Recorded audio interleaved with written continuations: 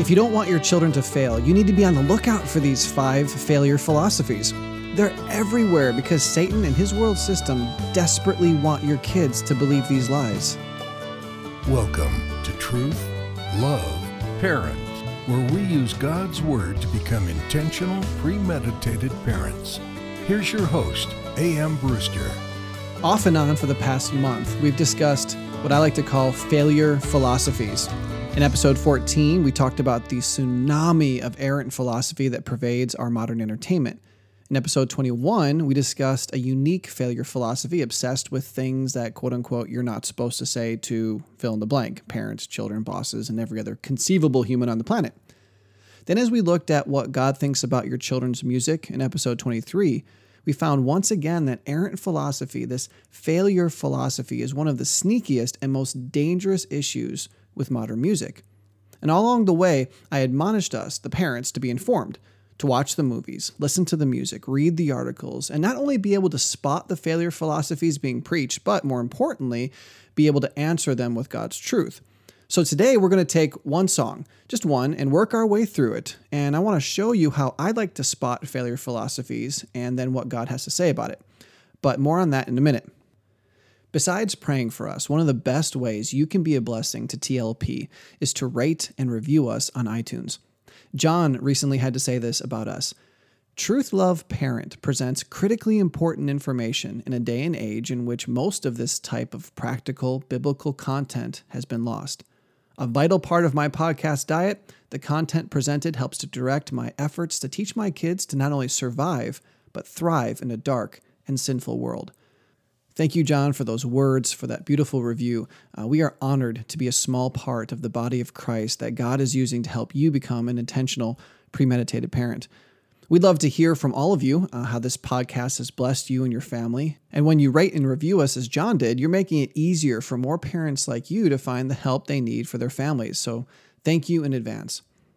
All right, now I'd like to share a song with you. What makes this particular song choice interesting is not the quality of the song. We're not talking about a high-caliber musician whose music has rocked the charts. What makes this song interesting is that it was written by an artist who formerly professed to be a Christian.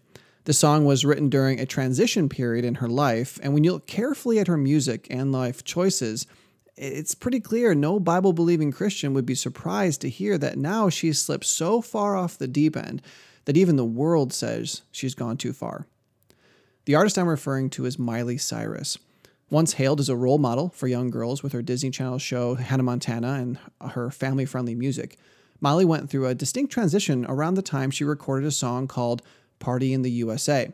From there on, she quickly descended into lifestyles that made Hollywood cringe and eventually took a wrecking ball to Christianity in a numerous online rants. So how does a sweet Christian girl from a quote-unquote good family pull what I like to call an Anakin Skywalker, where you go from this cute little kid to this terrible adult? Well, the answers were always there. In episode 5, we discussed 4 ways to better understand your child. The most important concept was understanding that everything your child says and does, doesn't say and doesn't do, speaks to the state of their relationship with God. It's what the Bible calls fruit. Well, Miley's bad fruit has been peeking out for quite some time, but I fear that those closest to her didn't notice it until it was too late. For years, Miley was slowly teaching us how to fail God. And I want to take a few minutes to look at one of the chapters from her quote-unquote book that I've entitled How to Fail God. Party in the USA came out on Miley's The Time of Our Lives album back in 2009. Though people were mostly concerned by her potentially risque pole dance she did as she performed it live, the real dangers of the song were entrenched in nearly every lyric. Also, keep in mind that this song contains absolutely no profanity and doesn't talk about drugs or sex or drinking or any of the other quote-unquote bad things. Yet despite all of that, there are 5 failure philosophies just in this one song alone that every parent needs to be able to identify and address with their children. So I'm either going to pull out little snippets from the song or I'm going to quote them to you so that we can hear what she's saying and then we can take a look at what it means. I hopped up the plane at LAX with a dream, my cardigan. Well, that was pretty simple, and whether you like the music or not, for the most part, it is a catchy opening, and she has a pleasant voice. But here we go at the very beginning of the song to see the very first thing that we need to be careful of because it is a huge failure philosophy being shoved down our kids' throat at every opportunity. I hopped off the plane at LAX with a dream in my cardigan. I'm not here to stomp on anyone's dreams or say that a dream that includes singing in California is wicked. I've got a dream. I've got a dream. But I do want to make two observations. Number one, considering that most people can't name even 3 professional secular performers who started as children and whose careers glorify God from beginning to end, it amazes me that everyone's always surprised when a sweet, impressionable child in Hollywood gets perverted by the world's pre-pagan culture. Well, duh, it happens nearly every time. So, probably not the greatest dream to go be famous in California. Number 2, here's one simple grid through which to push all your dreams. Will God be pleased by every facet of my dream? Are the things I'll have to do, the places I'll have to go, or the things I'll have to say, are they going to ask me to sin against God? Will my dream put me in a place where I'll forget him? You see, Miley wanted to be famous. She wanted to be popular in the world's eyes. But you can't be that and glorify God. Ever. Ecclesiastes 11:9 says, "Rejoice, young man, during your childhood, and let your heart be pleasant during the days of young manhood, and follow the impulses of your heart and the desires of your eyes." But here comes the admonishment. Yet know that God will bring you to judgment for all these things. The danger with any quote-unquote follow your heart philosophy is that we're chasing after our dreams instead of God's dreams. Psalm 37:4 tells us that only when we delight in the Lord that he will give us the desires of our hearts. If our children are encouraged to chase a dream that isn't centered on God's perfect will for their lives, they will fail. Now, the second failure philosophy Miley taught us is this: care too much about what people think. Welcome to the land of fame excess. Am I gonna fit in? Get to the club in my taxi cab. Everybody's looking at me now. Like, who's that chick that's rocking kicks? She gotta be from out of town. So the first way to fail God is to idolize my own dreams above his, but the second way is to care more about what other people think than what he thinks.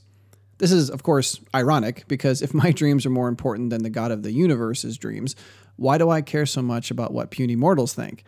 Thankfully, no one ever said failing God had to make sense. But when we fear men over God, we invite destruction into our lives. Proverbs 29:2 says, "The fear of man brings a snare, but he who trusts in the Lord will be exalted." Matthew 10:28 goes further when it says, "And fear not them which kill the body, but are not able to kill the soul, but rather fear him which is able to destroy both soul and body in hell." You see, God's opinion of our children needs to matter to them infinitely more than their peers. Now, it's at this point in a counseling session that a parent who's all but lost their child to the world tries to scold me for such an incredibly narrow application. I hear things like, "It's normal for children to be self-conscious," and "Are you saying it's wrong for kids to care what their friends think?" Or my favorite, "Well, maybe that's how life works in your world, but not in the real world. It's not that easy." First, I never said that combating the failure philosophies the world's shoving down your children's throats was going to be easy. Second, this doesn't really have anything to do with me. It was God who, in his infinite wisdom, said the fear of man brings a snare. To be honest, we need to help our children not care what the world thinks when it comes to their fidelity to God. Yes, we need to care very much when people point out pride and disobedience and impatience and foolishness and a lack of love, but when people want to tear us down for doing right, we really don't need to care. In fact, Jesus tells us in the Sermon on the Mount that we are blessed when that happens. In John chapter 15, during some of Christ's final admonitions to his disciples, he used the words hate, hates, and hated 8 times as he describes how the world is going to treat us. And he starts that section off by saying, "If the world hates you, you know that it has hated me before it hated you." But if our kids are taught to care too much what people think, they will fail. So hard with my girls not around me. It's definitely not a Nashville party. All right, so our child has gone off to fulfill their dream of getting to California, and man, things are just rougher than they thought. It's hard to fit in with a bunch of new people, and you didn't quite dress right for the party, and you're starting to worry about, will you have friends and all this kind of stuff. Oh, I wish I had my girls around me, my friends from back home. But this is just part of the third failure philosophy that says value your friends over your parents. Now, this might sound a little bit like number 2, but it is very different. Number 2 dealt with being more concerned about the criticism of the world when we're doing right. or when what we're doing is neither right nor wrong. It's just, hey, I happen to be wearing these shoes. But number 3 deals with the counsel and comfort from friends. Having friends is great, but when my friends mean more to me than my parents, I'm likely surrounding myself with the wrong advisors. Too many young people have terrible relationships with mom and dad. But your kids need to accept that if there were a set of parents better for them than the ones they have, God would have given your kids to them. Children spend too much time running away from their God-given authority. But if a set of parents loves God and loves their children, that child would be a fool to seek counsel and guidance from their friends before running to mom and dad. In that particular situation where you're in another state and man, things are rough, I would hope that a Christ-honoring family, the daughter or the son would pick up the phone and call mom and dad first before calling anybody else. In 1 Kings 12, 6-8, we learn about a young king who took bad advice from his friends. It says, King Rehoboam consulted with the elders who had served his father Solomon while he was still alive, saying, "How do you counsel me to answer the people?" But he forsook the counsel of the elders which they had given him, and consulted with the young men who grew up with him and served him. Then King Rehoboam sent Adoram, who was over the forced labor, and all Israel stoned him to death. And King Rehoboam made haste to mount his chariot to flee to Jerusalem. So Israel has been in rebellion against the house of David to this day. God has us here for a reason, and one of the lessons that we need to learn is this: if your children buy into the failure philosophy that the world system and their friends have more to offer them than God and his mouthpieces on this earth, they will fail. Now, as a recap, this one song has modeled for us how to chase our godless dreams, care too much what people think of us, and care too much for our friends' counsel. The 4th way Miley demonstrates how to fail God is this: you need to handle anxiety the wrong way. This section starts at the song's bridge and then it goes into the chorus. The chorus is repeated obviously multiple times throughout the song, and I want you to hear the whole thing.